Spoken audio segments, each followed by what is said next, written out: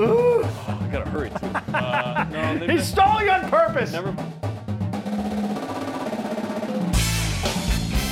This is the best of BYU Sports Nation. Interviews and insight from this week in Cougar sports. Every Saturday, only on BYU Radio. To lead off, here's the double coverage interview of the week.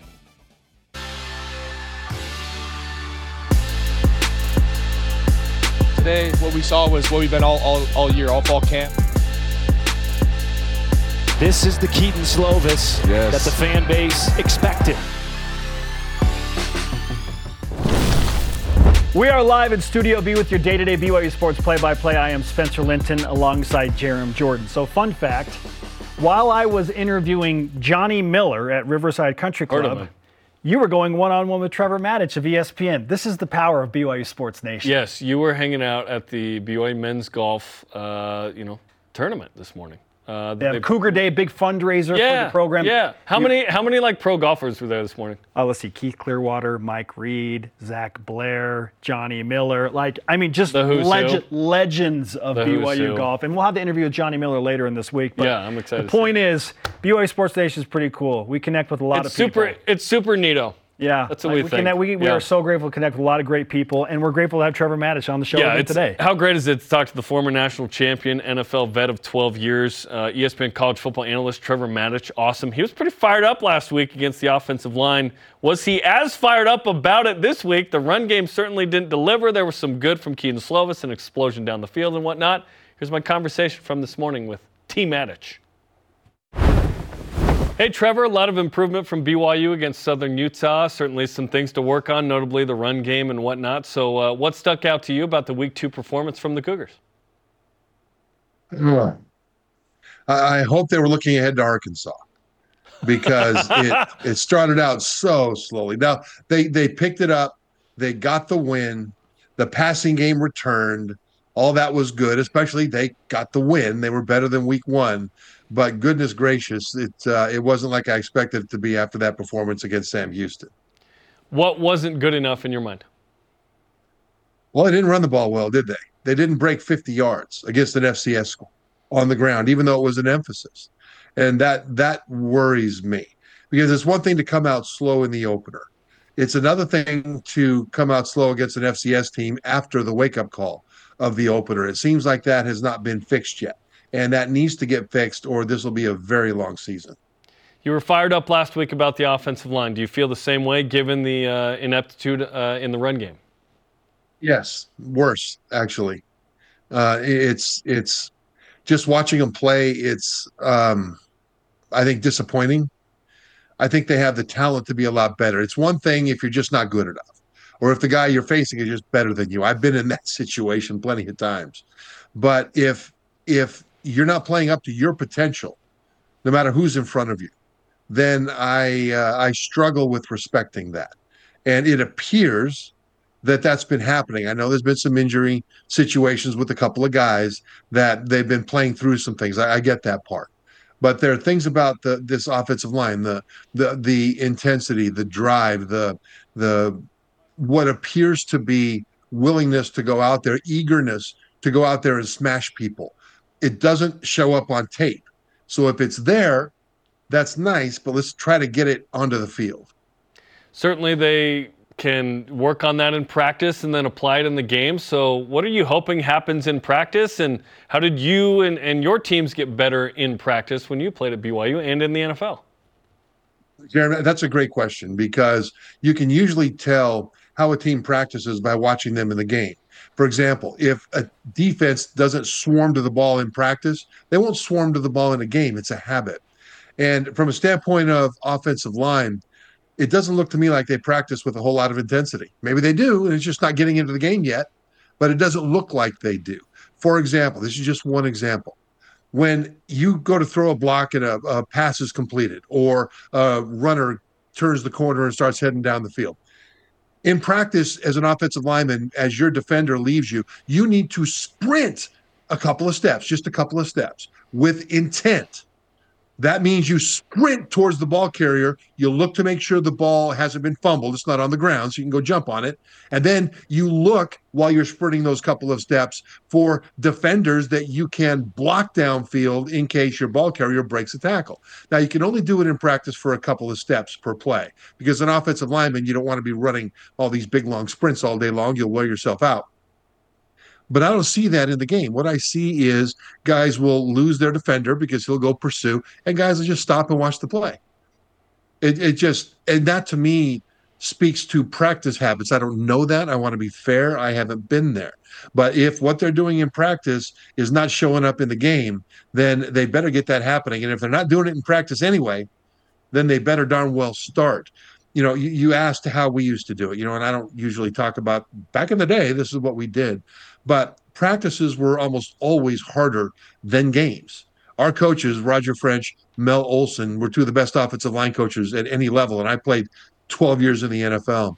And they made sure that no stone was left unturned from a standpoint of assignment, technique, and intensity in practice. We got into the game. It was like, hey, this is fun.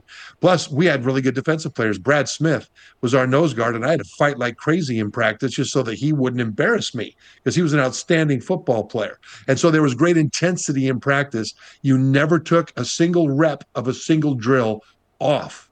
You were going hard. And when you needed rest, the coaches made sure you had the rest. And that showed up in the game. It's one of the reasons why we won the national championship. And so I want to see evidence that the offensive line is practicing that way. Get into the game. I need to see that because if they don't do that, then the other guys on that offense are going to be playing behind a line that's not giving them a fair opportunity.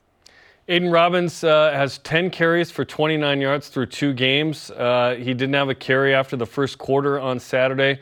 Certainly weird given that this guy had a lot of hype coming in. He seems to be a real talent at a 1,000-yard year at UNLV, with what you think would be an inferior offensive line to BYU's this year. What do you make of what Aidan Robbins has done so far through 2 games? That's been disappointing as well. And why that's happening is hard to say because it doesn't look like he's getting the holes in the first half when he's played that other guys have gotten in the second half. LJ Martin has gotten in the second half, and that's to take nothing away from LJ. But to say that I expect Aidan Robbins to be much more effective than he's been. But it's a package deal.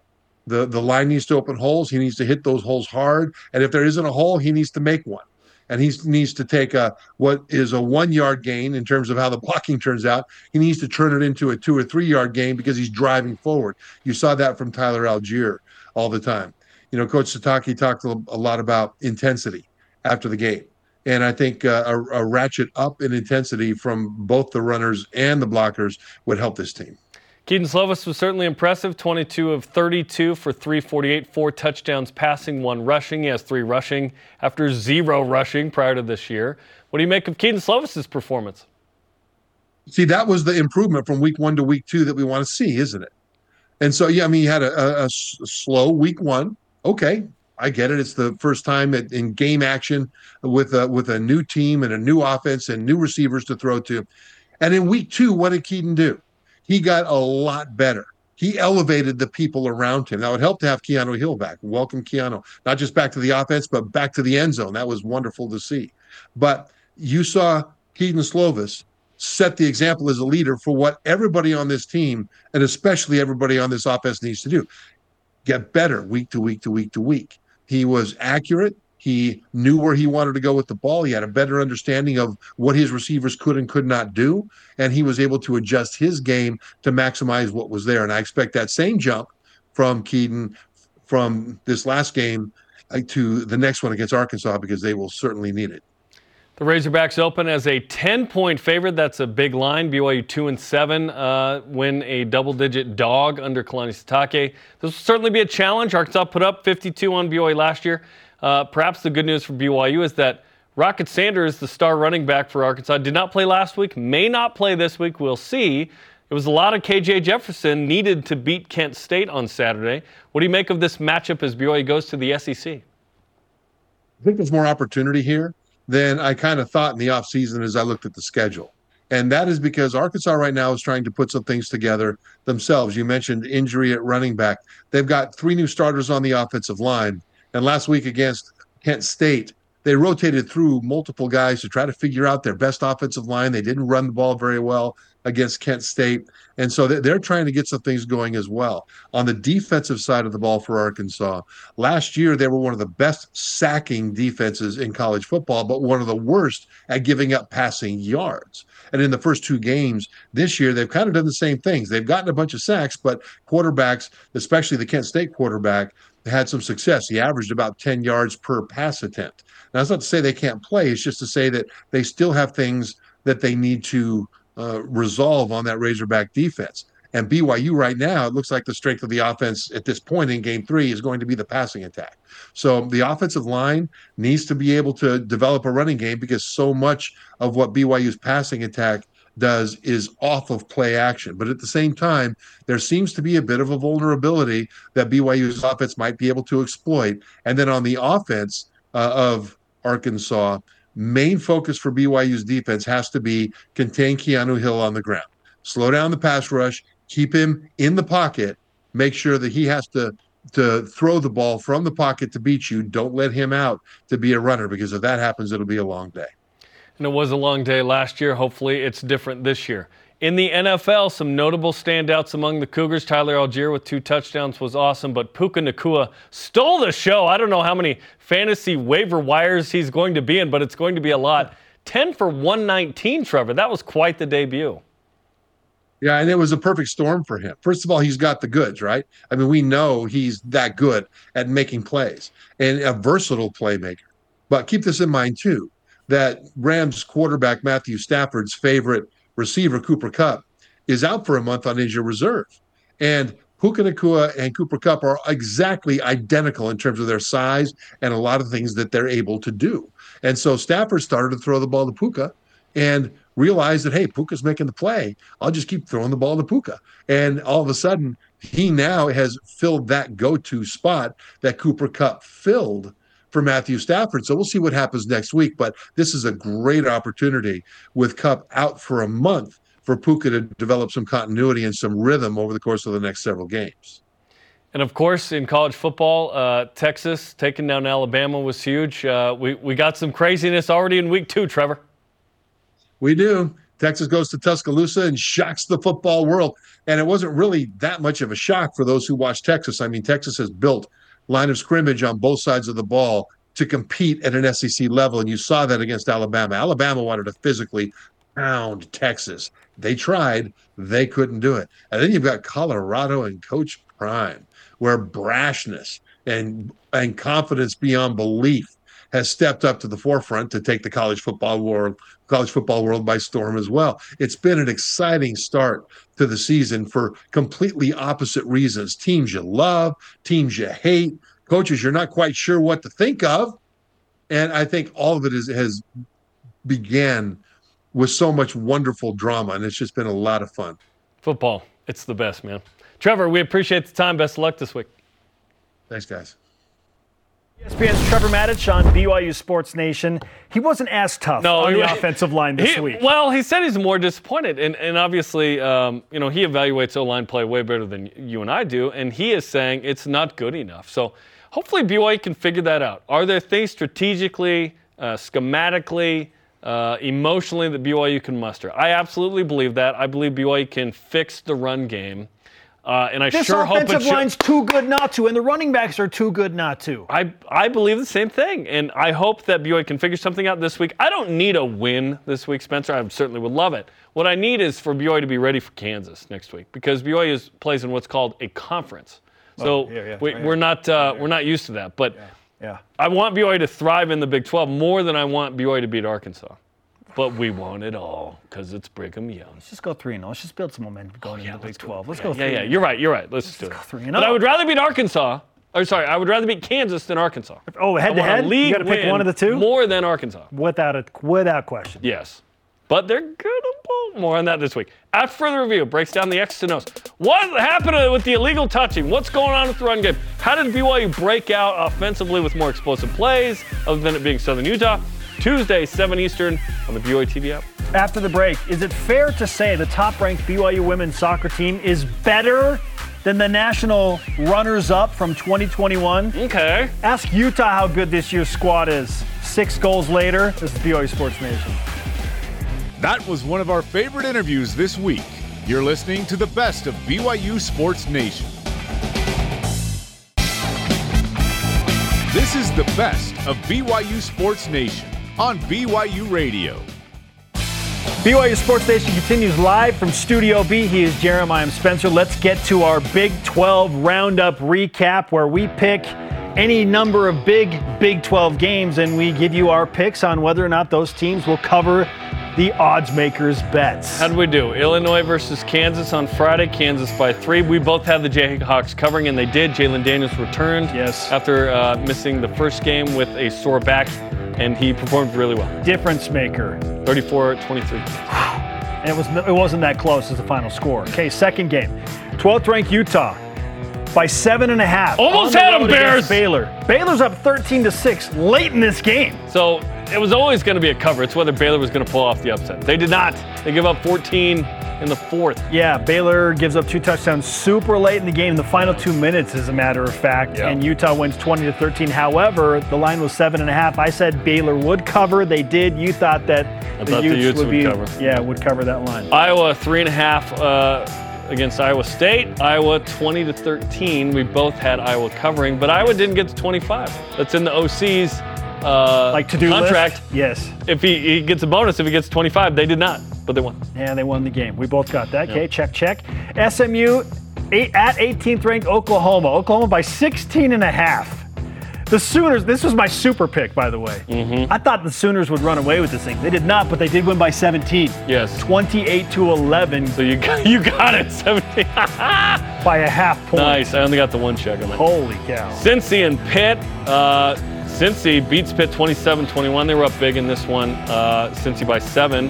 And I think Cincy's good, Jarom. Yeah. And that's why I picked them. I was impressed with how they played in week 1. They look great against Pitt. This says I didn't get this one. Didn't I get it because it was a 7 point? Oh, it was Pitt by 7. Yes, Pitt by 7. Cincinnati won the game on the road. Just won outright.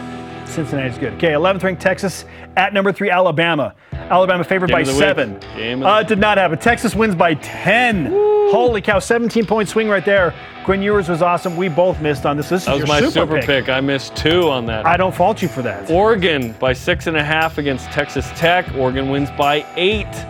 I had Oregon covering. Yeah, I thought Texas Tech. Again, this is the second week in a row Texas Tech has just absolutely imploded late in the game. Kind of blew it through a late pick there. Yep. Leads and then just blew it late.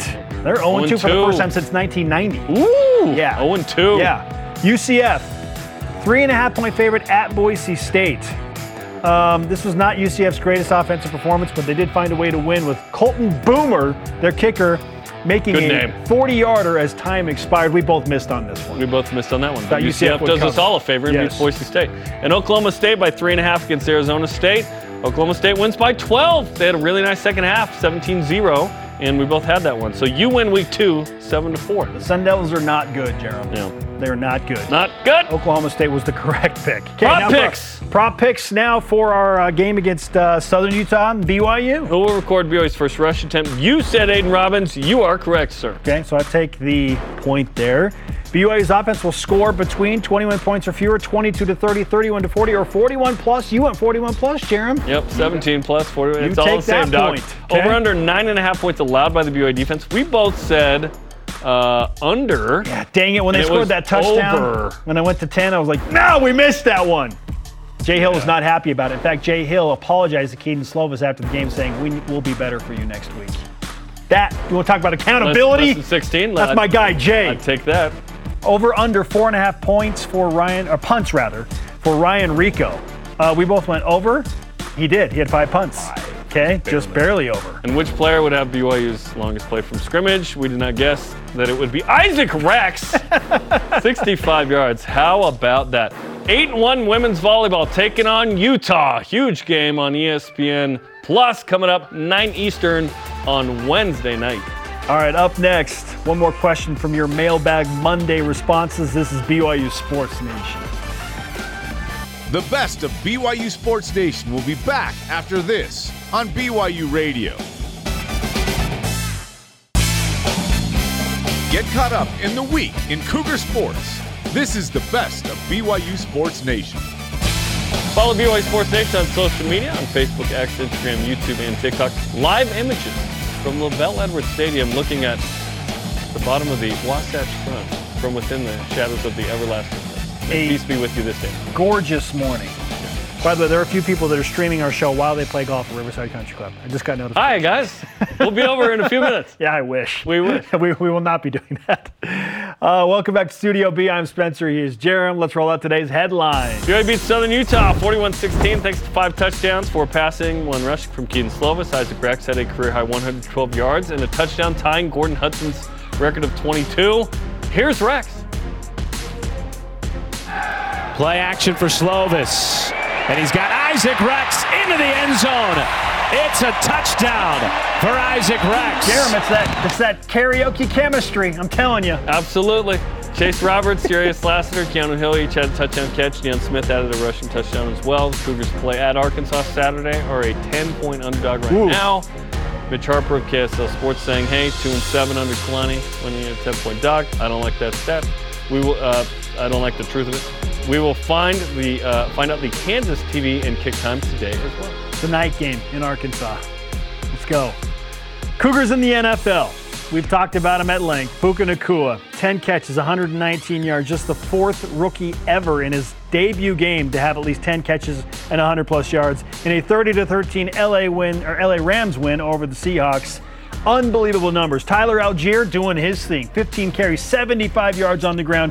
94 total yards, 2 touchdowns in the Falcons' 24-10 win over the Panthers.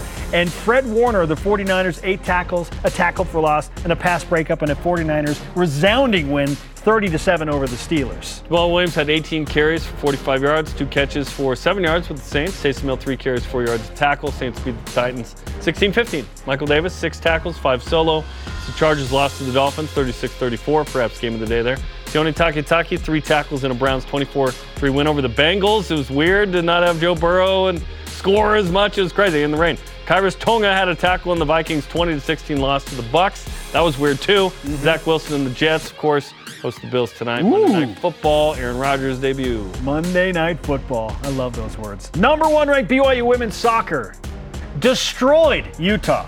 Destroyed them 6-1 on Saturday night. Allie Fryer and Olivia Smith-Griffiths each recorded a brace with 2 goals apiece. Olivia Wade-Katoa and Rachel McCarthy with just another cracker of a shot added goals. Here's what McCarthy's goal looked and sounded like. Pushing it in and goal! Fantastic shot there. That's probably an understatement. Yeah. All she does is score outside the box now. Holy cow. Today in the top drawer soccer poll, BYU moved up from 3rd to 2nd, so they're number 2 in that poll, but we don't really care. They are 1st in the United Soccer Coaches poll because that's the poll that we use at BYU TV. Yeah. Up next for the top-ranked Cougars, Big 12 opener against 25th-ranked TCU Thursday night at Southfield. Let's go. On ESPNU, man. Big 12. Number 8, I heard that. Number 8, BYU women's volleyball lost its first match of the season in 4 sets at number 13, Washington State. Not a bad loss. The other Cougs pretty good. Aaron Livingston, 21 kills. Livingston and Kate Pryor were on the all-tournament team. Cougars host Utah Wednesday night on ESPN+. All right, the perfect August and September is over, but it's been a nice run. It was a great run. Men's and women's cross country, they're doing their share of winning. The 3rd-ranked men's team won the Autumn Classic. Joey Noakes and Creed Thompson took 1st and 2nd, separated by 1/10 of a second. Number 7, BYU women's team also won the Autumn Classic. Jenna Hutchins and Carmen Alder took 1st and 2nd, were also separated by about 1/10 of a second. That's all they do. Finish close and win. Those are today's headlines. Let's opine in the whip. The Cougar Whip Round presented by Maersk, your e-commerce logistics shipping partner. Tyler Algier had 75 rushing yards on 15 carries, 2 touchdowns to lead the Falcons. What do you think of how Atlanta used Tyler Algier and Bijan Robinson? I'm so happy this is happening. But Arthur Smith said this would happen, so I guess we should have believed him. He said, we're going to be a 2 running back offense. Tyler Algier is going to be a central focus of our offense. And he is, and I'm so happy he is. 77% of the catches and rushes came from those 2. They are reliant on a 1st and 2nd year guy. guy. It's fun to see that Tyler was kind of the primary running back, though. He's the dude. He's earned the right to be the dude. That was the earned guy in the NFL. Let's go. BYU will be wearing royal helmets, white jerseys, and royal pants as a combo against Arkansas. Is this BYU's best road uniform combo? It's a good combo, although I'd love to see BYU with a white helmet at some point. Perhaps that's week 4. Maybe so. That's love the. It's crazy. The we haven't seen the traditional helmet. white helmet. I love the variation, though. Okay, this is the same variation they wore against USC in 2021 when they wrapped up the Pac-12 South Division Championship and beat the Trojans. The combo that they're going to wear this week is so clean. Number 1 women's soccer blowout, Utah 6-1, as we just mentioned. They're 7-0. Is this team better than the national runner-up? Not ready to go there just yet. In 21?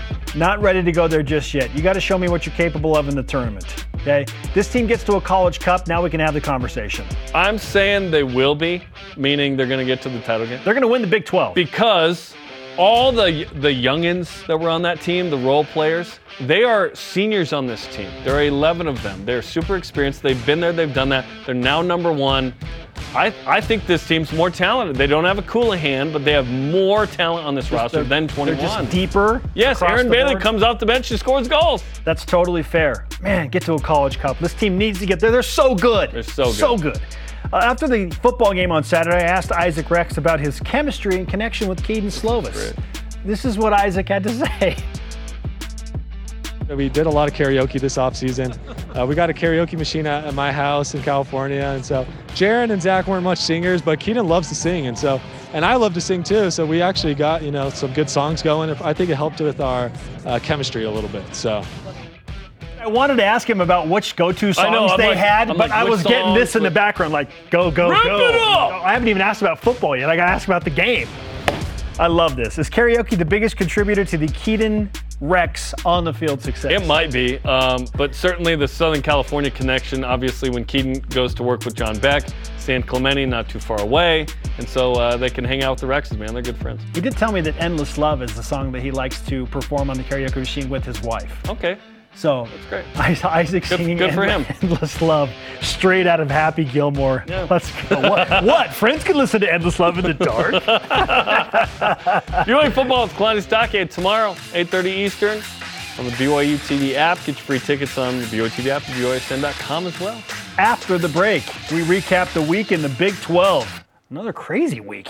Big 12 roundup and prop picks on the way. This is BYU Sports Nation. This portion of BYU Sports Nation is presented by BYU Food to Go, the MVP of your next event. Follow BYU Sports Nation on social media for content throughout the day on Facebook, X, Instagram, YouTube, and TikTok. Welcome back to BYU Sports Nation on a Tuesday. No football, no problem. We got you here covered, and after further review, plus BYU football with Kalani Sitake, and then we get into the later part of the week as we push toward BYU and Arkansas.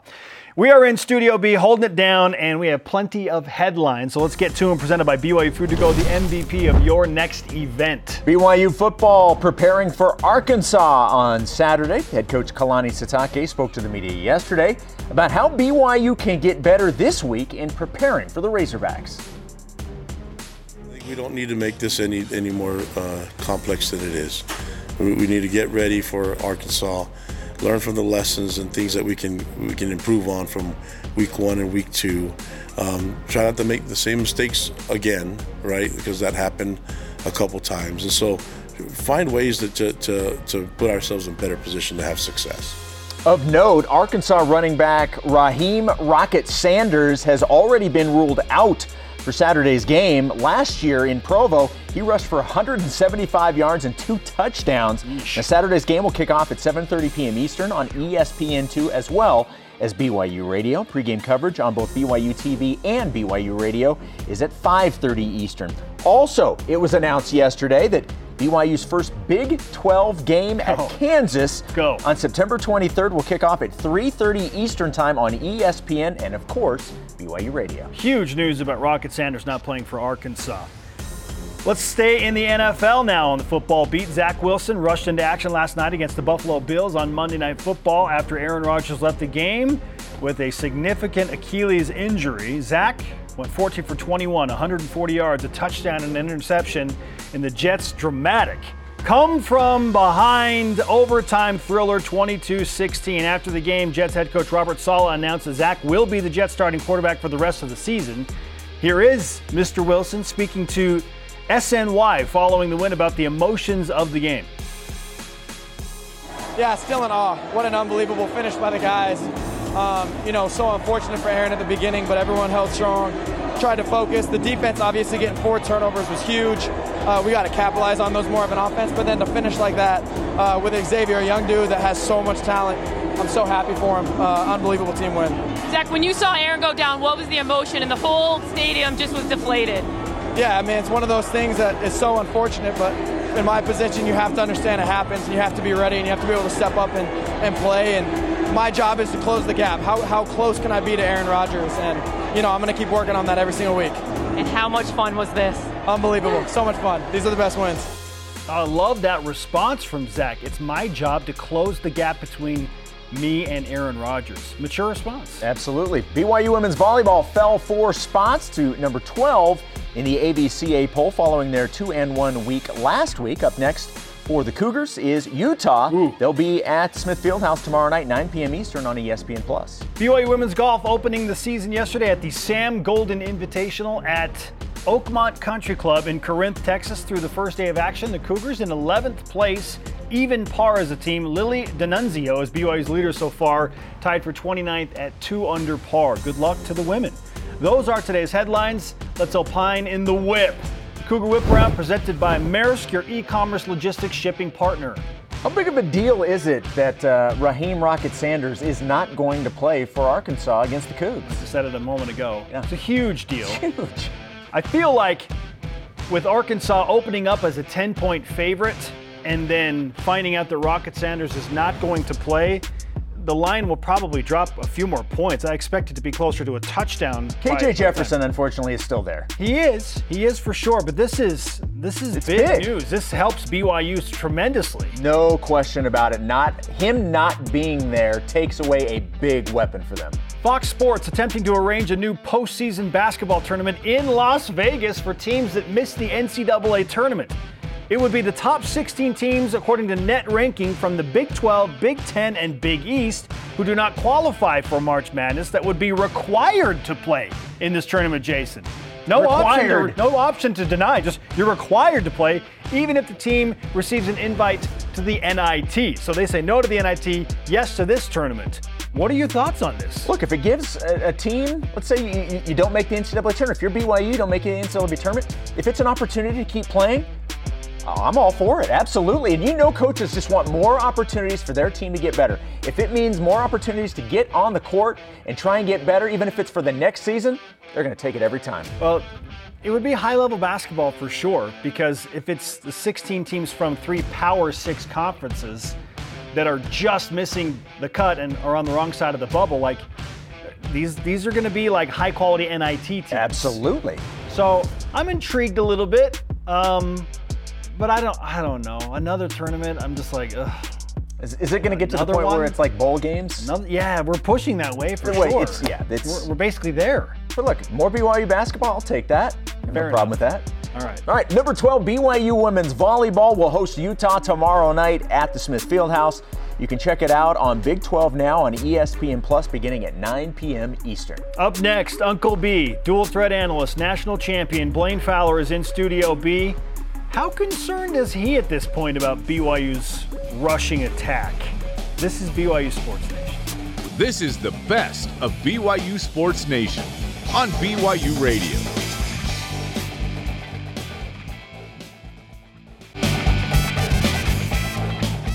The best of BYU Sports Nation collects our favorite conversations and brings them to you every Saturday.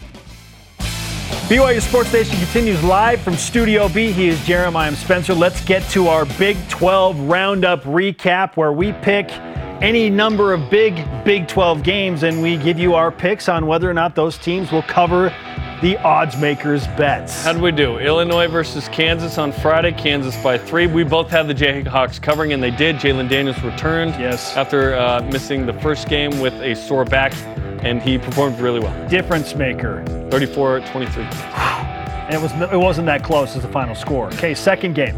12th ranked Utah by 7.5. Almost had them, Bears. Baylor. Baylor's up 13-6 late in this game. So it was always going to be a cover. It's whether Baylor was going to pull off the upset. They did not. They give up 14 in the fourth. Yeah, Baylor gives up 2 touchdowns super late in the game, the final 2 minutes, as a matter of fact, and Utah wins 20-13. However, the line was 7.5. I said Baylor would cover. They did. You thought that the Utes would cover. Yeah, would cover that line. Iowa 3.5 against Iowa State. Iowa 20-13. We both had Iowa covering, but Iowa didn't get to 25. That's in the OC's to-do contract. List? Yes. If he gets a bonus if he gets 25, they did not, but they won. Yeah, they won the game. We both got that. Okay, check. SMU at 18th ranked Oklahoma. Oklahoma by 16.5. The Sooners, this was my super pick, by the way. Mm-hmm. I thought the Sooners would run away with this thing. They did not, but they did win by 17. Yes. 28-11. So you got it, 17. By a half point. Nice. I only got the one check on that. Holy cow. Cincy and Pitt. Cincy beats Pitt 27-21. They were up big in this one. Cincy by 7. And I think Cincy's good, Jarom. Yeah. And that's why I picked them. I was impressed with how they played in week 1. They look great against Pitt. This says I didn't get this one. Didn't I get it because it was a 7 point? Oh, it was Pitt by 7. Yes, Pitt by 7. Cincinnati won the game on the road. Just won outright.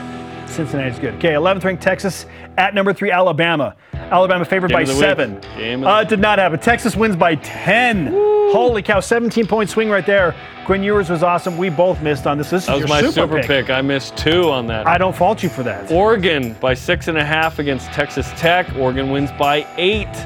I had Oregon covering. Yeah, I thought Texas Tech. Again, this is the second week in a row Texas Tech has just absolutely imploded late in the game. Kind of blew it through a late pick there. Yep. Leads and then just blew it late. They're 0-2 for the first time since 1990. Ooh. Yeah. 0-2. Yeah. UCF, 3.5-point favorite at Boise State. This was not UCF's greatest offensive performance, but they did find a way to win with Colton Boomer, their kicker, making a 40-yarder as time expired. We both missed on this one. We both missed on that one. But UCF does us all a favor and beats Boise State. And Oklahoma State by 3.5 against Arizona State. Oklahoma State wins by 12. They had a really nice second half, 17-0, and we both had that one. So you win week 2, 7-4. The Sun Devils are not good, Jarom. Yeah. They're not good. Not good. Oklahoma State was the correct pick. Prop picks. Prop picks now for our game against Southern Utah and BYU. Who will record BYU's first rush attempt? You said Aiden Robbins. You are correct, sir. Okay, so I take the point there. BYU's offense will score between 21 points or fewer, 22-30, 31-40, or 41 plus. You went 41 plus, Jarom. Yep, 17 plus, 41. It's all the same, dog. Okay. Over under 9.5 points allowed by the BYU defense. We both said under. Yeah, dang it. When they scored that touchdown, when I went to 10, I was like, no, we missed that one. Jay Hill was not happy about it. In fact, Jay Hill apologized to Keaton Slovis after the game, saying, we'll be better for you next week. You want to talk about accountability? Less than 16. That's my guy, Jay. I'd take that. Over under 4.5 points for punts for Ryan Rico. We both went over. He did. He had 5 punts. Okay, just barely over. And which player would have BYU's longest play from scrimmage? We did not guess that it would be Isaac Rex. 65 yards. How about that? 8-1 women's volleyball taking on Utah. Huge game on ESPN Plus coming up 9 Eastern on Wednesday night. All right, up next, one more question from your Mailbag Monday responses. This is BYU Sports Nation. BYU Sports Nation on demand, Jason. Did you know? I did know. You can download the free BYU TV and BYU Radio apps or listen to the podcast. While you're there, please subscribe, rate, and review. All right, we're in front of the big monitor. That means big things, typically. Right?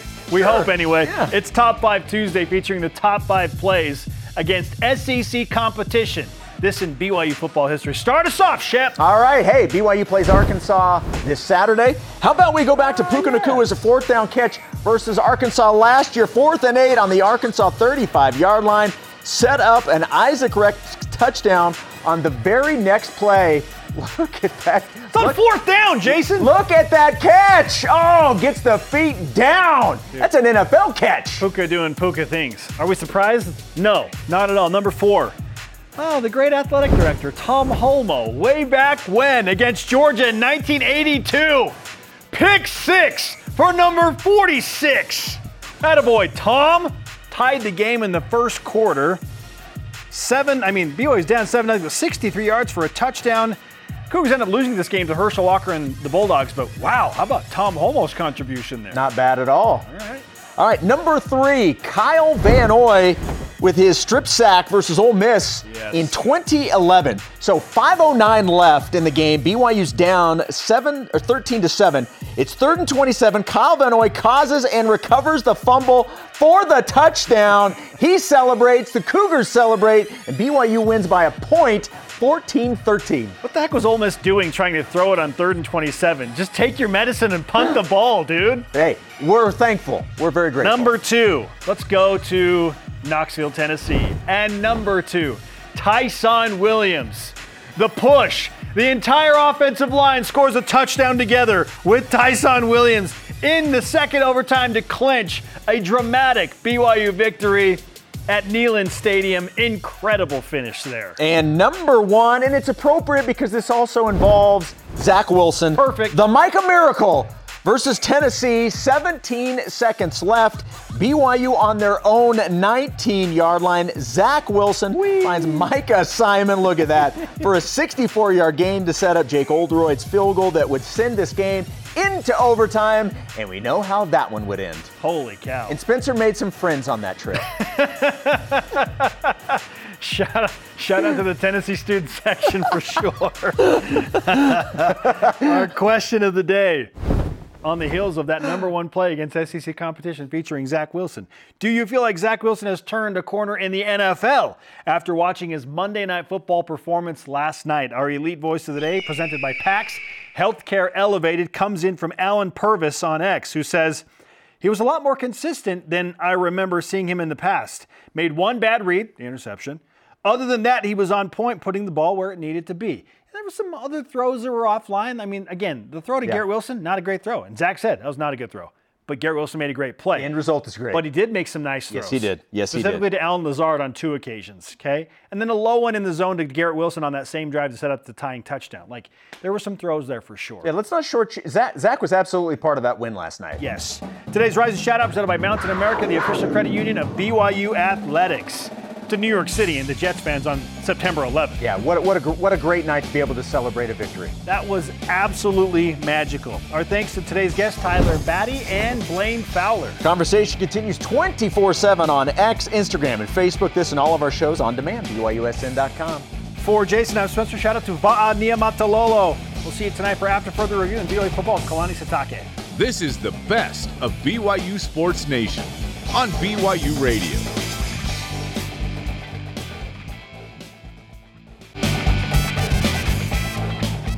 The best of BYU Sports Nation collects our favorite conversations and brings them to you every Saturday. BYU football roughly 55 hours away from kicking off against Arkansas at Frank Broyles Field in Razorback Stadium. Now, if you missed it yesterday, offensive coordinator Aaron Roderick implemented a change in the BYU backfield this week.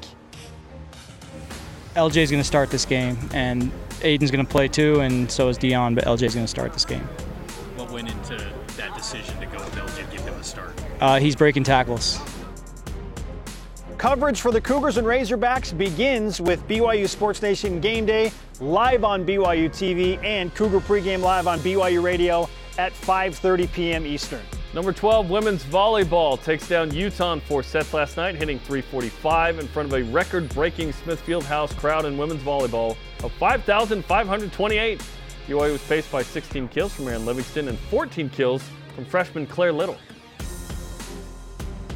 Bauer to Little.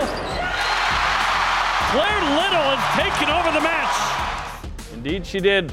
Cougars play at Utah Valley Friday, at Utah State Saturday. Number 1 ranked BYU women's soccer hosts TCU tonight in the Big 12 opener. First ever Big 12 contest for any sport at BYU. Keep in mind the Cougars were picked to finish first in the Big 12 by a single point over TCU in the preseason poll. You can watch the game on ESPNU tonight at 9 Eastern. Big 12 Defender of the Week Olivia Smith-Griffiths and her teammate Kendall Peterson join Jarom in a few minutes to preview tonight's matchup. And tonight on Thursday Night Football, hey, it's back. Jaron Hall, Carver-Stone and the Vikings play the Philadelphia Eagles. Those are today's headlines. Let's whip it. Google Whip Around is presented by Maersk, your e-commerce logistics shipping partner. BYU is 10-6, Jarom, against Power 5 opponents since the beginning of the 2019 football season. Are we ready to move past the long-time 40% Power 5 victory rate for BYU, given the recent success for the Cougars in the last 4 years? I mean, 62.5% win rate over the last 4 seasons. What do you think? That's pretty awesome. We have not seen BYU play 10 P5s in a row like this, or 9 every year at least in league and consecutively after those 3 games. So not quite yet. I do love that BYU has increased that number by 20+%. That's awesome. But I do need to see BYU for 3 to 5 years in the league and see what that looks like and how BYU recruits to match that. They've certainly gotten better in the talent department this year, we think, but they've got to show it on the field.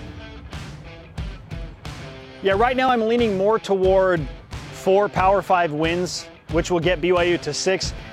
But there's a good chance that some of the teams on BYU's schedule are not as good as we thought they were going to be. We're starting to see that. I already referenced that earlier. There's 5 wins out of the 10 Power 5 opponents on BYU's schedule, I believe. The Cougars just need to be a little bit opportunistic, take advantage of some home field advantage in conference. And yeah, I think BYU can string together 5 wins. So I'm settling on the 45 to 50%. I think BYU could win half of their Power 5 games. I think that would be totally fair this season. Yeah, I'd take 5 for 7 wins in the regular season. I'd take that right now. Jets players have gone out of their way this week to voice their support for Zach Wilson as the new starting quarterback, given the Aaron Rodgers Achilles injury out for the year. What do you make of all the public support from Jets players and coaches for Zach?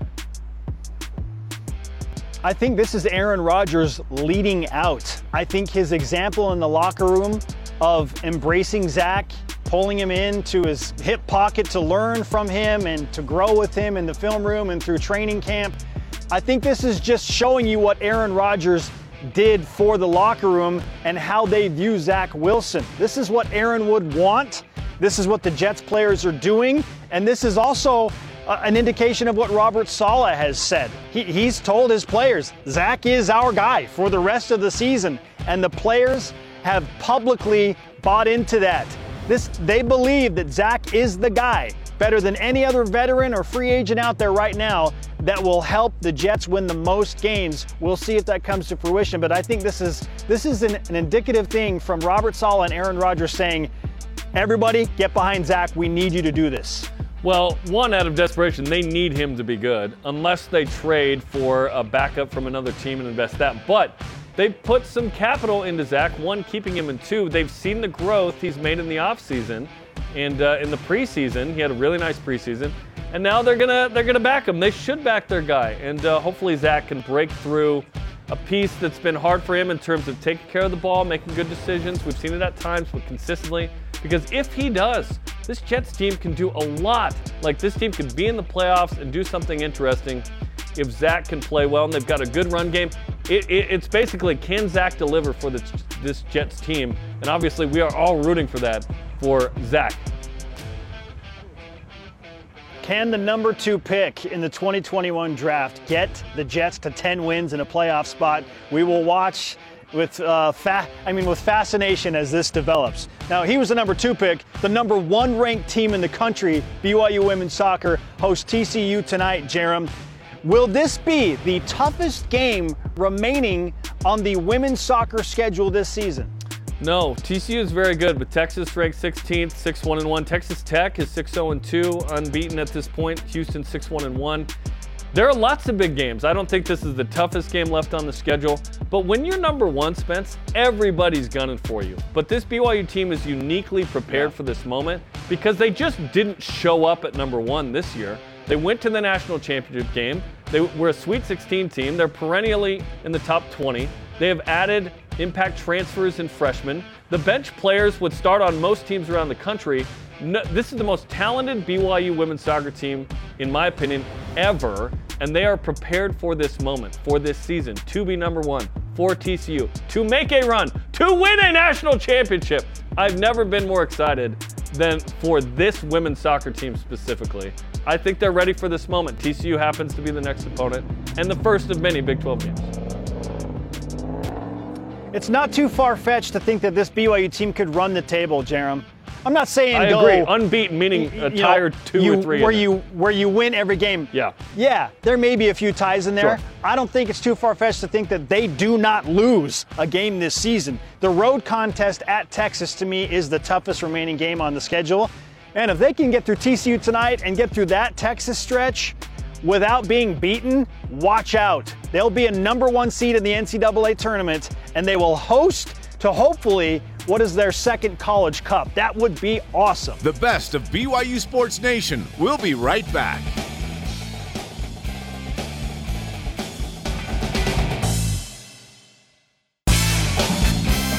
Rise and shout for the trending topics of the week here on the best of BYU Sports Nation. Next on BYUSN, Zach Wilson thrust back into action last night for the Jets in the NFL. What do we make of that moment, and do we believe Zach has turned a corner now? Plus, I go one-on-one with BYU defensive end Tyler Batty on how the BYU defense is preparing to face a potent Arkansas quarterback and offense. Our quarterback, Blaine Fowler, will discuss Keaton Slovis's improvement from Week 1 to Week 2 and how concerned is he about BYU's rushing attack. Plus, this week's Top 5 Tuesday features BYU's top 5 plays all time against SEC teams. I like that. Welcome to BYU Sports Nation, presented by the BYU Store, official outfitter of BYU fans everywhere. It is Tuesday, September 12th. I am Spencer Linton. He is already suffering from football withdrawal, Jason Shepard. We had quite the game that wrapped up a pretty fun weekend, not just in the NFL, but in college football, and I can't wait for more, Spencer. You have to wait about 48 hours because it's too much. Football's back on Thursday. Hey, isn't it back every day, really? And frankly, when MACtion starts on Wednesday, then it's only Tuesday that you don't have football. And even then, Jason, you have After Further Review and BYU Sports Nation to get you through Tuesday. You can always check out things on demand. Right? It's all there for you. Yes. So while there is technically no live football today, we got you covered with After Further Review and BYU Sports Nation. All rise and shout. Let's get to it in What's Trending. What's Trending, presented by Feastbox, donating 10% of every order to Full of Hope, a charitable organization that feeds hungry families. Last night, an unbelievably magical moment for New York City on 9/11 for the suffering Jets fans. They got what I believe, Jason, is long overdue, just something to rally around. And in a moment that seemed hopeless when Aaron Rodgers goes out with seemingly a season-ending injury, and in comes Zach Wilson once again. He helps lead New York and their cast of very, very motivated and talented characters to an improbable 22-16 overtime win. So, Zach Wilson's been named the starter for the rest of the year because Rodgers has torn his Achilles.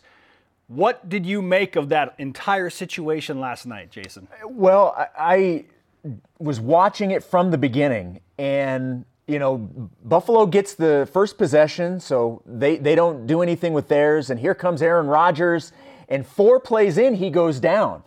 And you're thinking, okay, well, that doesn't look good, but then he stands up. But the camera stays on him, and then all of a sudden he just kind of sits back down, and you're like, oh, that's not good. Yeah. And then you're thinking, immediately I'm like, okay, well, Zach's going to get in this game, even if it's just for a couple of plays until Aaron can come back.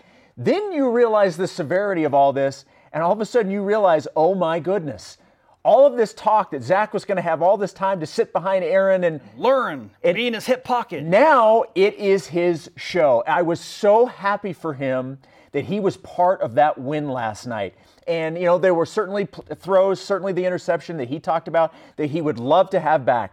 But he came up big on a couple first downs, some third down plays where he was able to pick up a first down, one of which was unbelievable. For a second, I thought he may have turned his ankle because it kind of rolled it, and he starts falling to the ground and somehow is able to get the ball out to Lazard for a massive first down and keep that drive going, which ultimately would end in a touchdown, a miraculous catch from Garrett Wilson, by the way.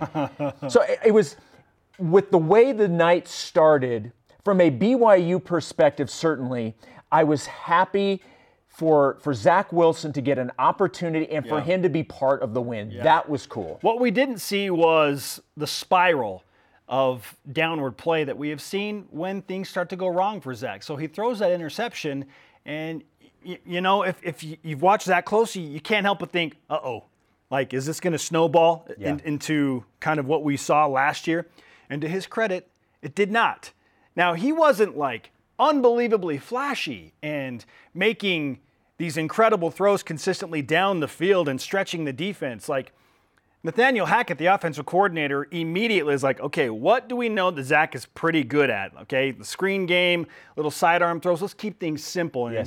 And to Hackett's credit and the Jets' offensive line's credit, they established a run game. That gave Zach a little bit of breathing room mentally. Yes. And they just figured out a way to piece it together. And the defense kept them in the defense is unbelievable. Down 10, the defense kept them in it with the interceptions, kept giving the offense opportunities until they could find a rhythm. I was encouraged because Zach did not spiral out of control. He had like a mature moment where he bounced back and he made the throws you were talking about and did enough. Like, he did enough. In fact, the touchdown play to Garrett Wilson was an audible. It was a run call, and to his credit, he had the confidence to be like, okay, I see I have Garrett Wilson to my left, one-on-one. I'm going to audible into this, and we're going to try what was supposed to be a back shoulder throw. It was upfield, and an all-pro player makes an all-pro play. But it was magical for the Jets and the city of New York to have that happen. Now, after the game, Zach spoke to the media about the emotions of stepping in for Aaron Rodgers on the first drive of the game. I've so much love for him, so my heart goes out to him. I have no idea what's happened. I got to see him at halftime for a second, but I know he'll find a way to keep working to get back, but that's tough. It hurts us as a team, But my job as a quarterback is I got to step up and I got to be able to be efficient as I can in that offense. And a lot of emotions, right? Like week one, opening day, trying to learn as much as I can from this guy, but I also got to make sure I'm ready to go. And this is a tough balance because it's one thing to learn from a guy when you're in the film room and just kind of be talking with him, and another to watch him do what he is teaching you to do. And now Zach doesn't have that opportunity. He's not going to be able to watch Aaron Rodgers go out there and be like, see, this is what I was talking about. See that throw I just made? See that read I just made? Now it's just, you got to trust what I'm saying, and it's up to you to go and execute that. That's tough, right? So I hate that. But, Jason, all things considered, based on what you saw last night from Zach Wilson, do you feel like he has turned a corner after watching what he did on the field last night? Look, I don't want this to come across as a cop-out answer, but there's really no way to know after one game. I was pleased with what I saw last night. And I think, and you brought up the fact that once he came in, Hackett had to tweak. Every bit of that game plan offensively was based off of Aaron Rodgers being the quarterback and his ability to, when he gets to the line, be able to survey the field and make changes and rearrange guys where he needs them to be. Jason, immediately that playbook was cut from 100% down to about 40%. So I was very pleased to see what Zach was able to do on the fly. What's going to be fun to see is now moving forward, now that Aaron Rodgers is out of the mix permanently for the rest of the year, now you're going to have these game plans catered towards Zach Wilson. Has he turned a corner? You probably can't truly answer that question until you get at least halfway into the season, because that's going to let you know whether it was one game or not. I certainly like his odds for a couple of reasons. Number one, I think they have a much better offensive coordinator in Hackett that can help him. Mm-hmm. The other thing that I like, based off of the weapons he has this year, it is far better than weapons he has had previously. And I'm talking about his skill position players, wide receiver, running back, because obviously last year they ended up losing Hall for almost the entire season. Yeah, Breece Hall is going to help. Yes. And look, as great as that defense was last year, I think they're even better this year. So I think the weapons around him are significantly better. And now that you can put a game plan in for Zach, I like his chances. But to truly say, has he turned a corner, we're probably not going to be able to answer that question until we get further into the season. I mean, listen to these names. Garrett Wilson. Okay, you saw what he's capable of. Breece Hall rips off an 80-plus yard run last night. He goes for over 100. Dalvin Cook, a key late addition to the Jets, who was an all-world running back for the Minnesota Vikings. These are really good players. Randall Cobb Yeah, I know he's a veteran, but he's a guy that can help Zach figure things out. He's been in all of those battles with Aaron Rodgers. Yes. He can say, hey, we can try this. Let's try this. Bringing those guys in, those guys were brought in for Aaron, but those guys will be able to help Zach immensely. The situation is not ideal for Zach to have to be thrust back into action this soon, but you better believe that the relationship he has with Aaron Rodgers is going to help him, because Aaron Rodgers essentially is going to be Zach's personal quarterbacks coach, right? He has Nathaniel Hackett as his offensive coordinator, and now he has Aaron Rodgers as his quarterbacks coach, and he's got as a supplementary help Randall Cobb, who's been in all these offenses with Hackett and Aaron Rodgers. So I do like that. It's too early. I'm with you. Too early to say, yes, Zach has turned a corner. But I will say that he can absolutely use this as a foundation. He can build on this moment where it's like, okay, I've now beaten the Bills twice. I've beaten Josh Allen twice head-to-head, including in just a wild scenario on opening night on Monday Night Football in front of a national audience. When is the pressure going to be bigger than that moment for Zach this year? You're right. Outside of the playoffs, if the Jets get to the playoffs. When's it going to be bigger, Jason? Like, he's not going to feel more pressure than that moment all season long, because that was unbelievably unexpected. To his credit, he did enough. I hope he's turned a corner. He can certainly build off of this. All right, topic number 2. Let's zero back in on our team here in Provo. Through 2 games, BYU's rushing attack has struggled to get going, averaging 79 yards per game. Now, against Southern Utah, BYU ran for just 46 yards. Here's offensive coordinator Aaron Roderick yesterday on Coordinator's Corner on why it's not time to panic just yet. Not yet. I mean, we need to play better for sure. Nobody's content or feeling like we've arrived by any means just after one solid game. We have a lot of work to do. There's a lot of things we can do better as a team. But yeah, 2 games is definitely we've scored a lot of points here and ran the ball really well here the last few years, and I have no doubts that time is coming. And media overreacting to the struggles currently of the BYU running game? Well, let's look at the overreaction scale, Jason. Okay. Is there a scale? Yeah, sure. Is it like the heat scale? On a scale of 1 being the worst, which is like 2017, going 4-9, right? Up to, well, sorry, that would be 10. Okay, 1 being like a 9-4 season in 2016. Okay. I feel like I'm kind of right in the middle, and I think that's probably a little bit lower than where most fans and media are. I think most fans and media are like, uh-oh. They're probably closer to a 6 or a 7 on the panic scale. Just because BYU was not able to establish a run against a couple of opponents that on paper we felt like they shouldn't have that much trouble with. But Aaron Roderick is saying, well, it doesn't matter the opponent if the safeties are playing low and they're just loading the box and they are making it clear like we are not going to let you run. We are daring you to throw. And Keaton Slovis and the air attack did their thing. I mean, he had good numbers, but still, there's like this, it's almost like this pride thing, Jason, against a team like Southern Utah, where it's like, I don't care if you put 8 or even 9 in the box. Put 11. Cover 0. You're in cover 0 and you just load the box. We are still going to run against you. There's this pride thing, like, well, they're an FCS team. We should be able to run all over them. And I still feel that a little bit. Yeah. Where it's like, BYU's offensive line, I have high expectations for them. So even if they do put 8 in the box, like, we still get 3 yards of carry, right? BYU didn't do that. They could not get 3 yards of carry. Aaron said he adjusted. BYU wins the game. They throw for a ton of yards. So I don't know. Like I think some of the worry is validated. Sure, it's valid. It feels right. But I'm not ready to be like, oh, BYU's going to go. BYU's going to win 3 or 4 games this year because they can't run the ball. However, if Arkansas looks at the tape, they would be crazy not to emulate what Sam Houston and Southern Utah did, right? Yeah. I mean, are you panicking? Look, you and I are basically on the same page with this. Look, after 2 games, I'm surprised.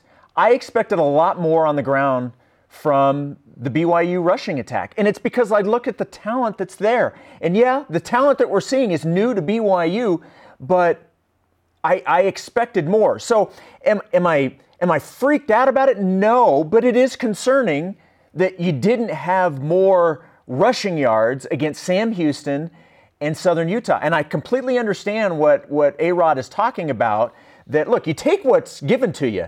And, yeah, we may want to run the ball, but if they're going to give us the pass, we've got Keaton Slovis. Look at all the weapons. We saw what Isaac Rex did. So I can certainly understand that.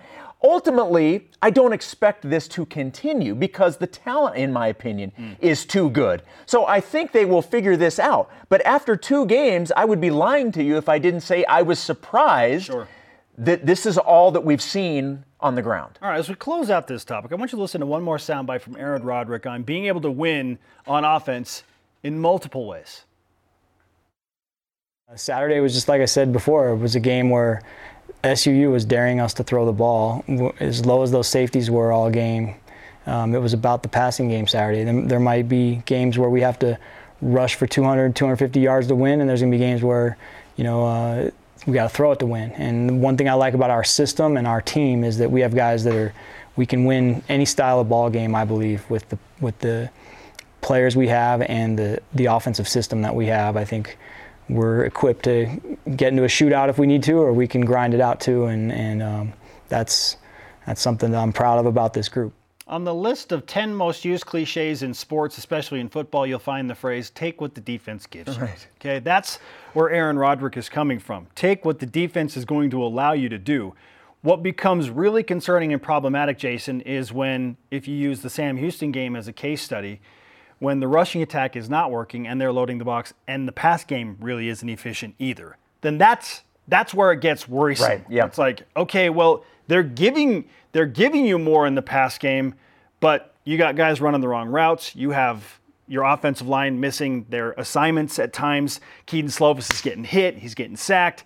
Like that's what's concerning. So I don't know. Is this more on the offensive line? Is this more on the running backs? Is this just defense is stacking the box? Maybe it's all of the above. It's a combination of all of it. But hopefully, if Arkansas decides to load the box again and their safeties are playing low and they're daring BYU to throw, the Cougars can protect Keaton Slovis, because keeping him upright is the key to having any shot to win at Fayetteville at that point. Look, BYU can't run. You got to throw, and if you can't keep him upright, you're not going to win the game. At the end of the day, fans, coaches, players, all they want is to win. How it happens, at the end of the day, probably doesn't matter that much as long as you win. Amen to that. Yep. Zach Wilson, a winner last night, by the way. Yes, he was. Our question of the day, do you feel like Zach Wilson has turned a corner after watching his performance last night? Kim Howard 23 on Instagram adds, yes, he's improved. I think you can see good things he's learned in short time working with Rodgers, but he has a ways to go. He'll keep learning through, though, and improving, she says. Love his work ethic and determination. All right, Jason, you take DJ Jazzy Gents. All right, so sad to say, but not yet. But I reserve further comment until after the next few weeks, where the game plan is developed around him and he works with the starters. I am rooting for him 100% and want him to shine. All right, there was a phrase that Aaron Rodgers said to Zach Wilson that was shown in Hard Knocks, where he said, by the time you get to your second motion or your second read, like if it's not there, you got to be using your legs because you're super athletic. And Rodgers is saying, like, I can't do that. You can do that. Yeah. So by the time you get to your, second like pump fake or your second progression, and there's nothing there, you got to be moving. Yeah, and there were a couple times last night where he was a little bit slow to get to that point. Yes. But it started to come. Better. Yes, it started to come to him. Yes. Better. Yep. So I feel like he was learning from that and hearing Aaron Rodgers 100%. in that moment.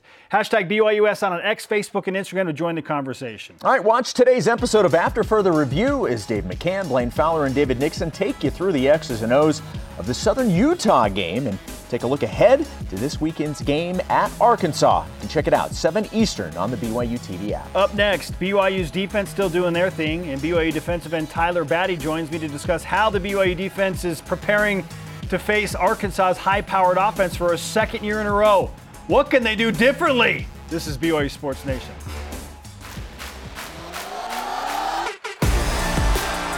They played really well. They tackled well. They're just aggressive. An amazing game. I was really happy with the way they tackled.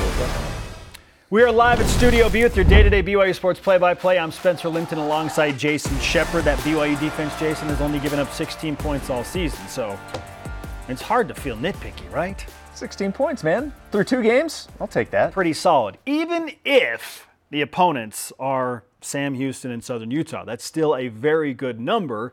But I said yesterday, Jay Hill found his quarterback, Keaton Slovis, and said, hey, our defense will be better for you next week. No, don't worry.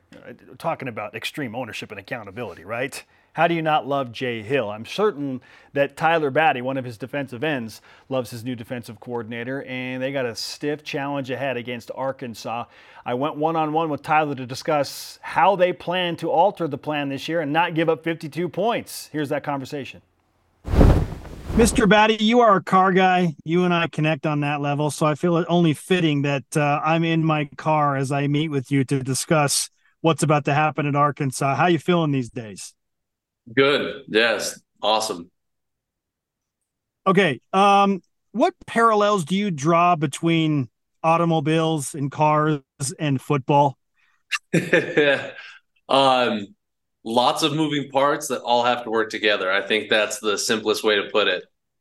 Yeah, in that regard, how do you feel like things are going with so many moving parts for BYU football through the first 2 weeks? Is this a high-functioning automobile? I would agree. I would say so. I would say this is a very high-performance vehicle that at least we're endeavoring to create here, and I think the pieces are coming together well. Certainly on the defensive side, I mean, giving up no points to Sam Houston, only 16 to Southern Utah. How would you assess the defense after 2 weeks? And more importantly, what is Jay Hill telling you the defense is doing through those first 2 weeks? Yeah, we've had good things and bad things, right? And that's what happens, right? You get into the first couple games of the season, trying to figure those things out, right? Trying to make sure all those parts are well oiled and moving properly. And so that's what we've been doing is we've been finding the spots that are sticking and trying to grease them up so everything runs smoothly as it should and make sure that the defense is the defense that we want it to be, right? A hard, tough-nosed, aggressive defense that we don't give up very many points and we're able to put our offense in great situations. The pride of pace and Tyler Batty is with us on BYU Sports Nation and even using the car verbiage. That's a veteran move on your part. I do want to look into specifically some of the things that you feel like are hitting on all cylinders right now. Like what's the best thing that the defense is doing right now? I think, honestly, playing as a unit, I think that was especially on display versus Sam Houston, right? Back end, linebackers, front end, everyone's working really well together, right?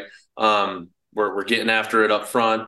Our DBs and everyone's are locking it down in the secondary, and then everyone's rallying to the ball, making tackles, making plays, interceptions, fumbles.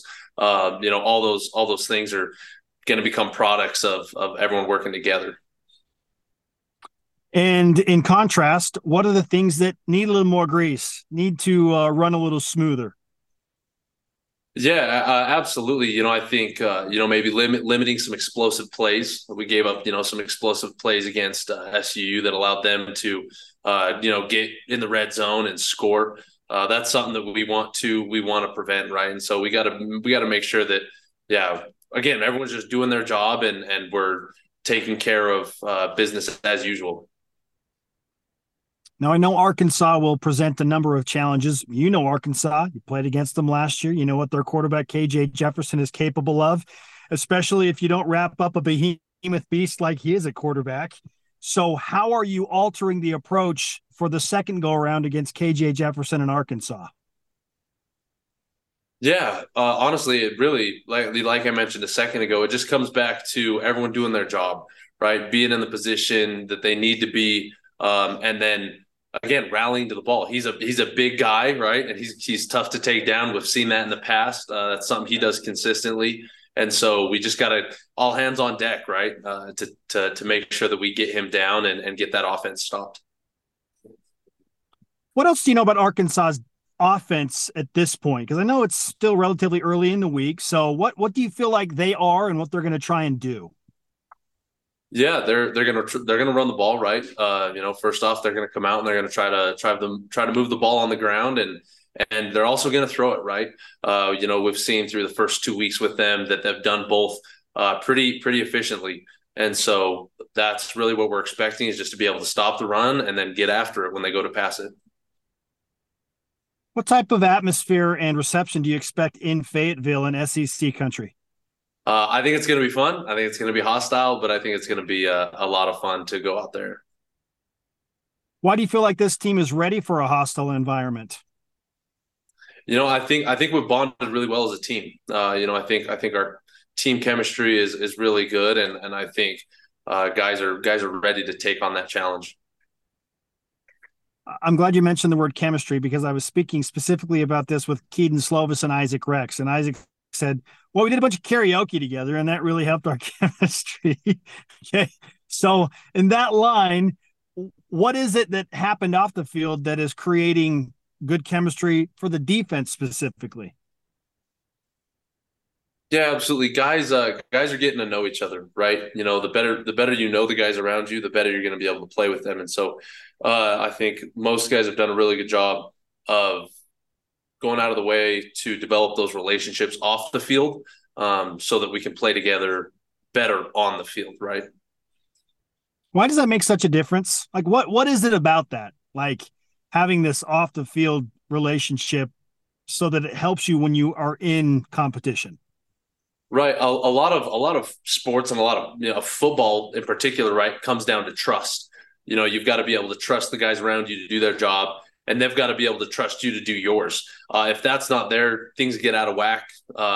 People start trying to do too much, and then it kind of falls apart, right? If that trust isn't there. And so those relationships off the field really help to develop that trust. That way, when we get in, hard situations, where we're on our own 5-yard line and we need to keep them out, guys are ready to do so.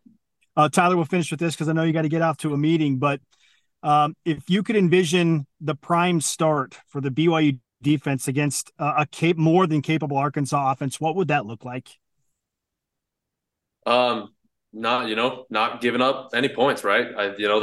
That's always the goal. Is just going out there and just making sure that we keep their offense off the field as much as possible. So that's what I would say is, as long as we can go out there and do our job and try to limit, their production as much as possible, that'd be definitely a successful start for us. Yeah, it always sounds so simple, but really it is that. Do your job, right? Just do your job. Yep. All right. Tyler, you're a Renaissance man, a man of many talents. We appreciate the time you spent with us here today. Some BYU Sports Nation karma to you for the game in Arkansas, and good luck against the Razorbacks. Thanks, Spencer. Tyler Batty, defensive lineman on BYU Sports Nation. Here's a look at some notable statistics as they pertain to the Cougars' defensive line through the first 2 games. Only giving up 61 rush yards per game. Again, I know it's Sam Houston and Southern Utah. That's still a very, very solid number. 10 tackles for loss, Jason. Do you think last year's defense would be giving up those numbers? Last year's defense would have given up more. That's what I'm saying. See Utah Tech. My point is, yes, it's against Sam Houston and Utah Tech, but we're seeing an improvement. Absolutely. Only the 1 sack, and I know people are like, oh, they need to sack the quarterback more. I don't put as much stock into that quarterback sack statistic as others. If you're creating chaos and he's under pressure and you're getting to the quarterback and like there are hurries and he's knocked down and there's more incompletions and they can't run the ball, like a lot of those things matter to me more than just like that sack number. I would like to see it higher. Yes, I would like to see more sacks, but yes, I agree with what you're saying. But they're doing a lot of other good things in lieu of not creating as many quarterback sacks. All right, let's keep this thing rolling. All right, watch BYU football with Kalani Sitake tonight as the head coach wraps up the win against SUU and looks ahead to the Arkansas game in Fayetteville. You can watch at 8:30 Eastern tonight on the BYU TV app. And if you'd like to show up and be part of the studio audience, tickets for the show can be found on BYUSN.com. Still on the way, another new postseason college basketball tournament has been proposed. How would it affect BYU? And do we really want another tournament? This is BYU Sports Nation. BYU Sports Nation is presented by The BYU Store, official outfitter of BYU fans everywhere. This is the best of BYU Sports Nation on BYU Radio.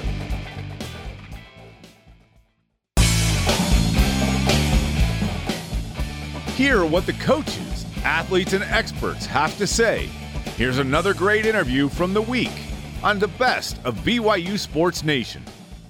Welcome back to BYU Sports Nation. Yes, we're in front of the big board once again for big things once again. Let's play Know the Foe Arkansas edition. I gotta bring it today. Our producer Colton Potter will ask us random trivia questions that help us and all of you get to know a little bit more about the Razorbacks. Let's go. You're 0 for 2, Jarom. Yes, I am. Thanks for reminding me.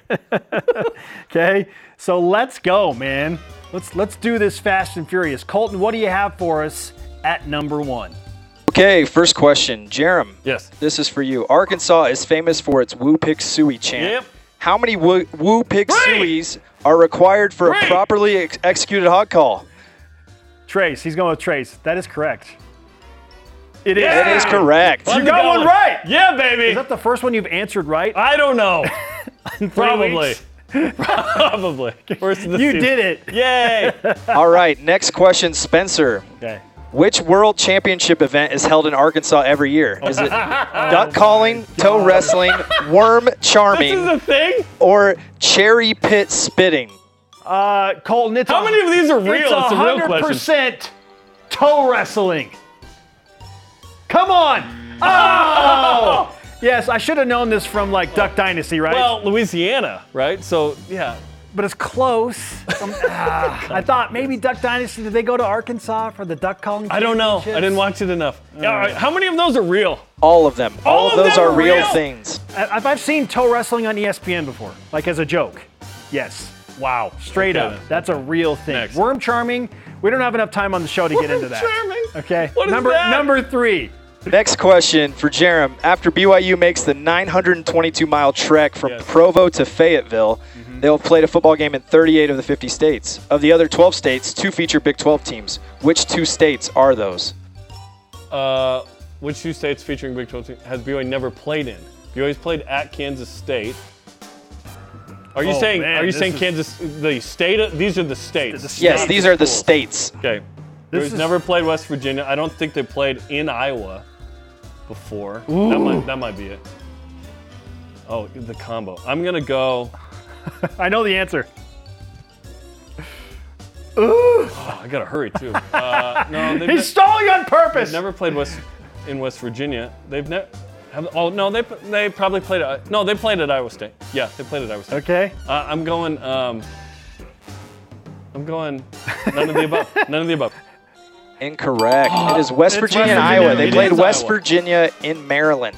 They have not played in West Virginia They've not or played- in Iowa. They've not played. Okay, last in question. Okay. Last question. What is the name of the Arkansas Live mascot? They have 6 versions of the mascot. The live animal, 380-pound Russian boar. What is its name? Big live Red, one? Sui, Oh my Pork gosh. Chop, or Tusk?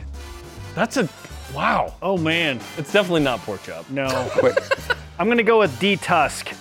Correct. It is Oh, Tusk. nice. Correct. Dude, Sue E would be the best though. Did you make that up? No, Sui is the female Yes. Like mascot. play mascot, like fake. Oh, yeah, yes, yes, okay? yes. Dress up mascot. That's brilliant. Tusk is the live mascot. Very good. Very Oh, good. great stuff, Colton. Did you win Fantastic. 2-1? No, it was 1-1. Tie there. Oh, tie. I'll take it. Yeah. That's bad. I'm not about winning. I'm about not losing. Right? Okay, our elite voice of the day, presented by Pax Healthcare Limited. How much do we really know about BYU? At Zalo Gunner on X says, you can take a weekly Keaton Slovis rushing TD to the bank, baby. Oh, that's true. 2 weeks in a row. He's Let's got go. 3 total. I love it. That's a thing now. Today's Rise and Shout Out presented by Mountain America, the official credit union of BYU Athletics. Tyler Batty on the AFCA Good Works team. That dude does it on and off the field. Well done. He can fix your car too if you need him to. He can do it all. He probably really could do that. Our thanks to today's guests, Max Tooley, Aaron Livingston, and Kamaile Hiapo. Sorry to Dennis. We ran out of time.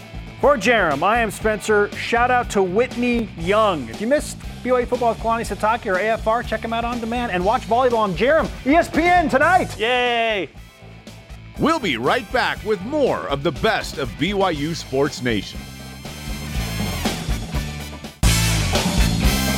The best of BYU Sports Nation collects our favorite conversations and brings them to you every Saturday. Welcome back to Studio B in Provo and Fayetteville, Arkansas, ahead of BYU and Arkansas coming up on Saturday. Let's get to today's headlines. BYU football roughly 55 hours away from kicking off against Arkansas. at Frank Broyles Field in Razorback Stadium. Now, if you missed it yesterday, offensive coordinator Aaron Roderick implemented a change in the BYU backfield this week.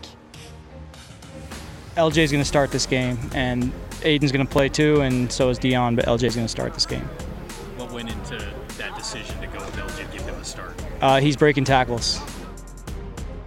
Coverage for the Cougars and Razorbacks begins with BYU Sports Nation Game Day live on BYU TV and Cougar Pregame live on BYU Radio at 5:30 p.m. Eastern. Number 12 women's volleyball takes down Utah in 4 sets last night, hitting 345 in front of a record-breaking Smith Fieldhouse crowd in women's volleyball of 5,528. BYU was paced by 16 kills from Aaron Livingston and 14 kills from freshman Claire Little. Bauer to Little. Claire Little has taken over the match. Indeed, she did. Cougars play at Utah Valley Friday, at Utah State Saturday. Number 1 ranked BYU women's soccer hosts TCU tonight in the Big 12 opener. First ever Big 12 contest for any sport at BYU. Keep in mind the Cougars were picked to finish first in the Big 12 by a single point over TCU in the preseason poll. You can watch the game on ESPNU tonight at 9 Eastern. Big 12 Defender of the Week, Olivia Smith-Griffiths, and her teammate Kendall Peterson join Jarom in a few minutes to preview tonight's matchup. And tonight on Thursday Night Football, hey, it's back. Jaron Hall, Carver's Tongue, and the Vikings play the Philadelphia Eagles. Those are today's headlines. Let's whip it. Cougar Whip Around is presented by Maersk, your e-commerce logistics shipping partner.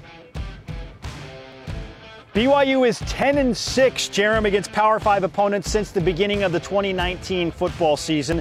Are we ready to move past the long-time 40% Power 5 victory rate for BYU, given the recent success for the Cougars in the last 4 years? I mean, 62.5% win rate over the last 4 seasons. What do you think? That's pretty awesome. We have not seen BYU play 10 P5s in a row like this, or 9 every year at least in league and consecutively after those 3 games. So not quite yet. I do love that BYU has increased that number by 20+%. That's awesome.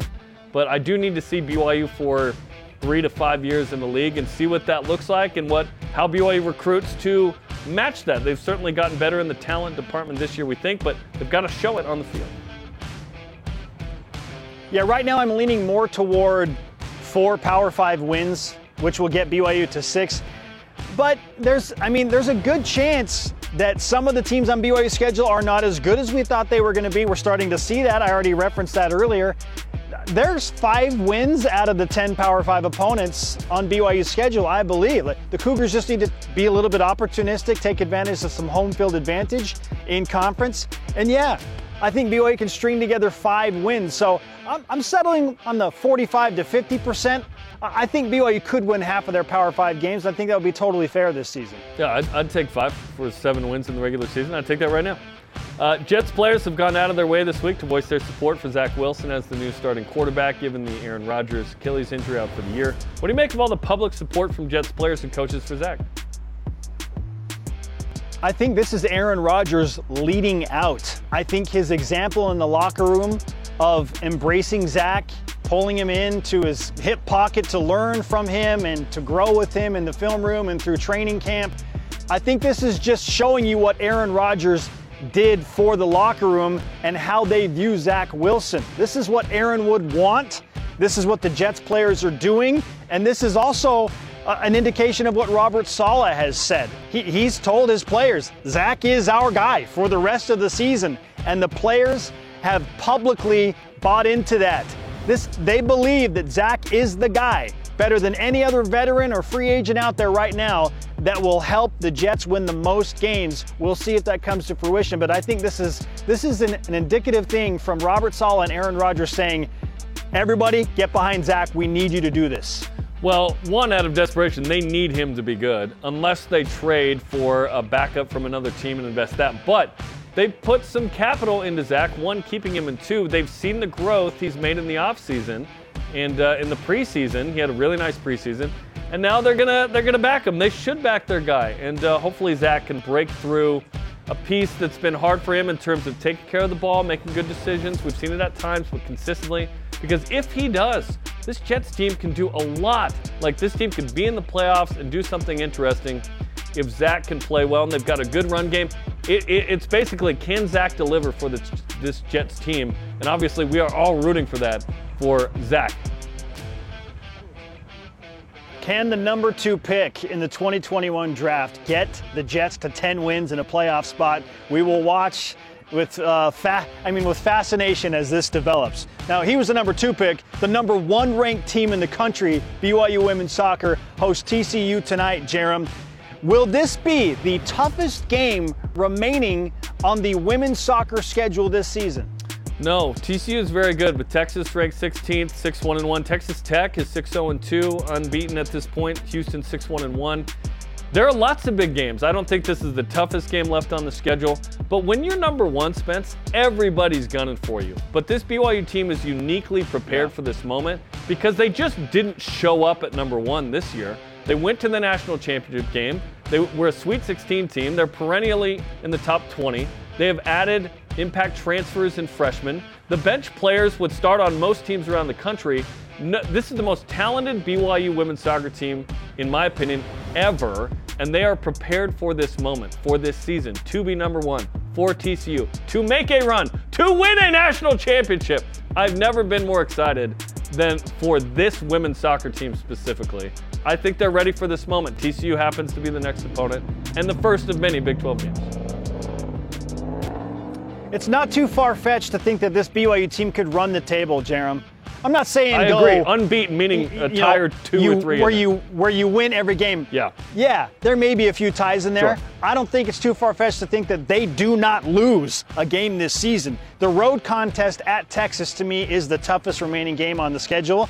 And if they can get through TCU tonight and get through that Texas stretch without being beaten, watch out. They'll be a number 1 seed in the NCAA tournament, and they will host to hopefully what is their second college cup. That would be awesome. All right, check out the Cougar Tailgate podcast with Cleon Wall and Lauren McLean and their latest episode with Johnny Linehan as they discuss what fans would do for a win over Arkansas. You can download and listen on the BYU Radio app. Women's soccer stars Olivia Smith-Griffiths and Kendall Peterson are in the house to preview BYU's first ever Big 12 conference game in any sport. I just said some flattering things. We'll talk about it in a moment. This is BYU Sports Nation. Join the conversation 24/7 on Twitter, Instagram, and Facebook using the hashtag BYUSN. The best of BYU Sports Nation rolls on after this.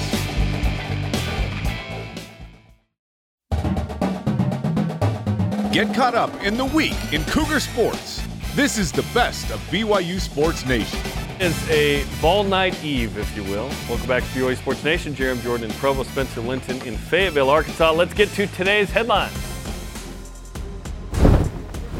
Beginning with BYU football in Fayetteville, Arkansas, currently for week 3 of the college football season to take on the Razorbacks of Arkansas. Get your pregame fix by watching BYU Sports Nation Game Day at 5:30 Eastern live on BYU TV or Cougar pregame live at 5:30 as well on BYU Radio. Oklahoma State announces that the game is sold out, by the way, against BYU, so that's good too. In the regular season finale, Cougars in the NFL, Zach Wilson and the Jets travel to Dallas to take on the Cowboys. Took to the Giants last week, 40-0. Fred Warner and the Niners take on Puka Nacua and the Rams. Puka did not practice Thursday due to an oblique injury, first reported by Adam Schefter, has not been ruled out of Sunday's game. Tyler Algier and the Falcons, Zane Anderson and the Packers, Michael Davis and the Chargers play at the Titans, Dax Milne and the Commanders against the Broncos, Chris Brooks and the Dolphins play the Patriots, Blake Freeland and the Colts travel to the Texans. Jaron Hall was not on the active roster last night for the Vikings, by the way. Jarom, from the Nacua camp, I heard it is very much day to day, but knowing Puka, he will absolutely try and play. Now we move to number 1 BYU women's soccer, who had to rally against TCU, trailing 2-0. They finished with a 3-3 draw. Aaron Bailey tied the game at 3 in the 77th minute.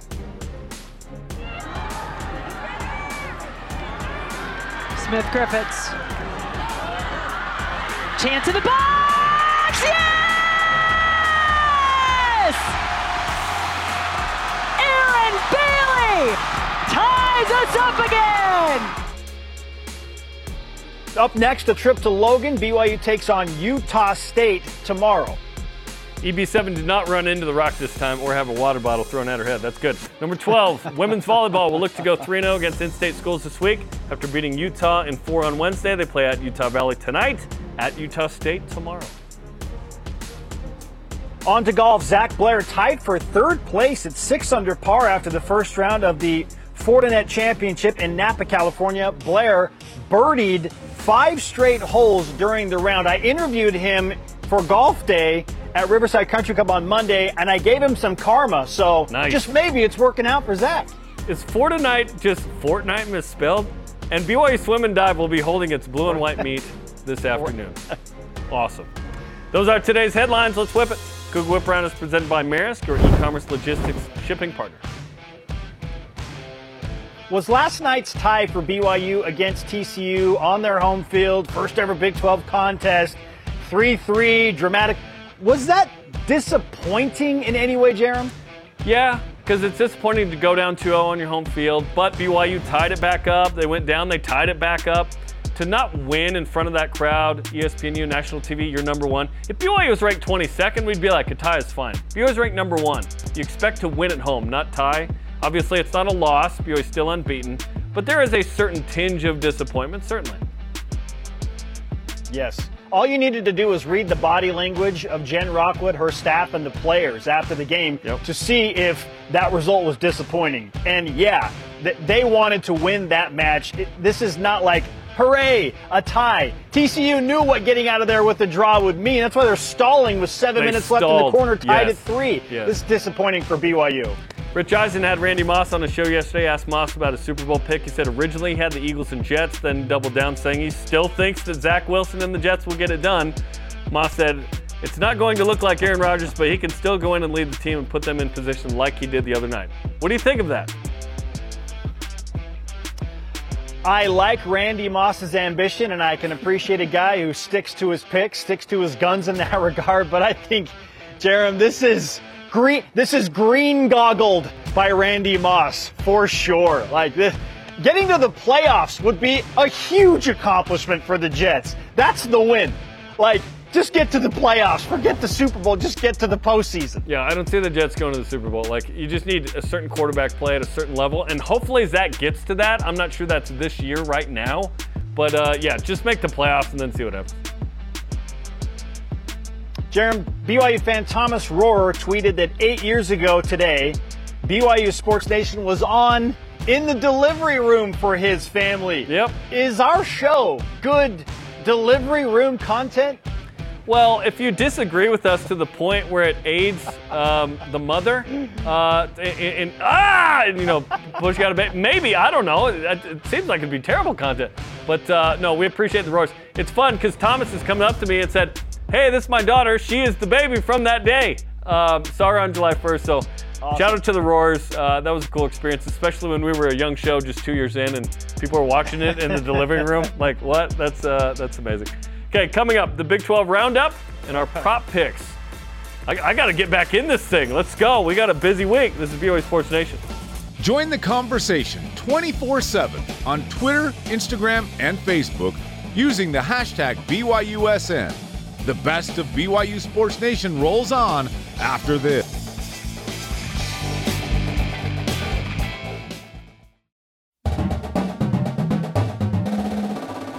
Get caught up in the week in Cougar Sports. This is the best of BYU Sports Nation.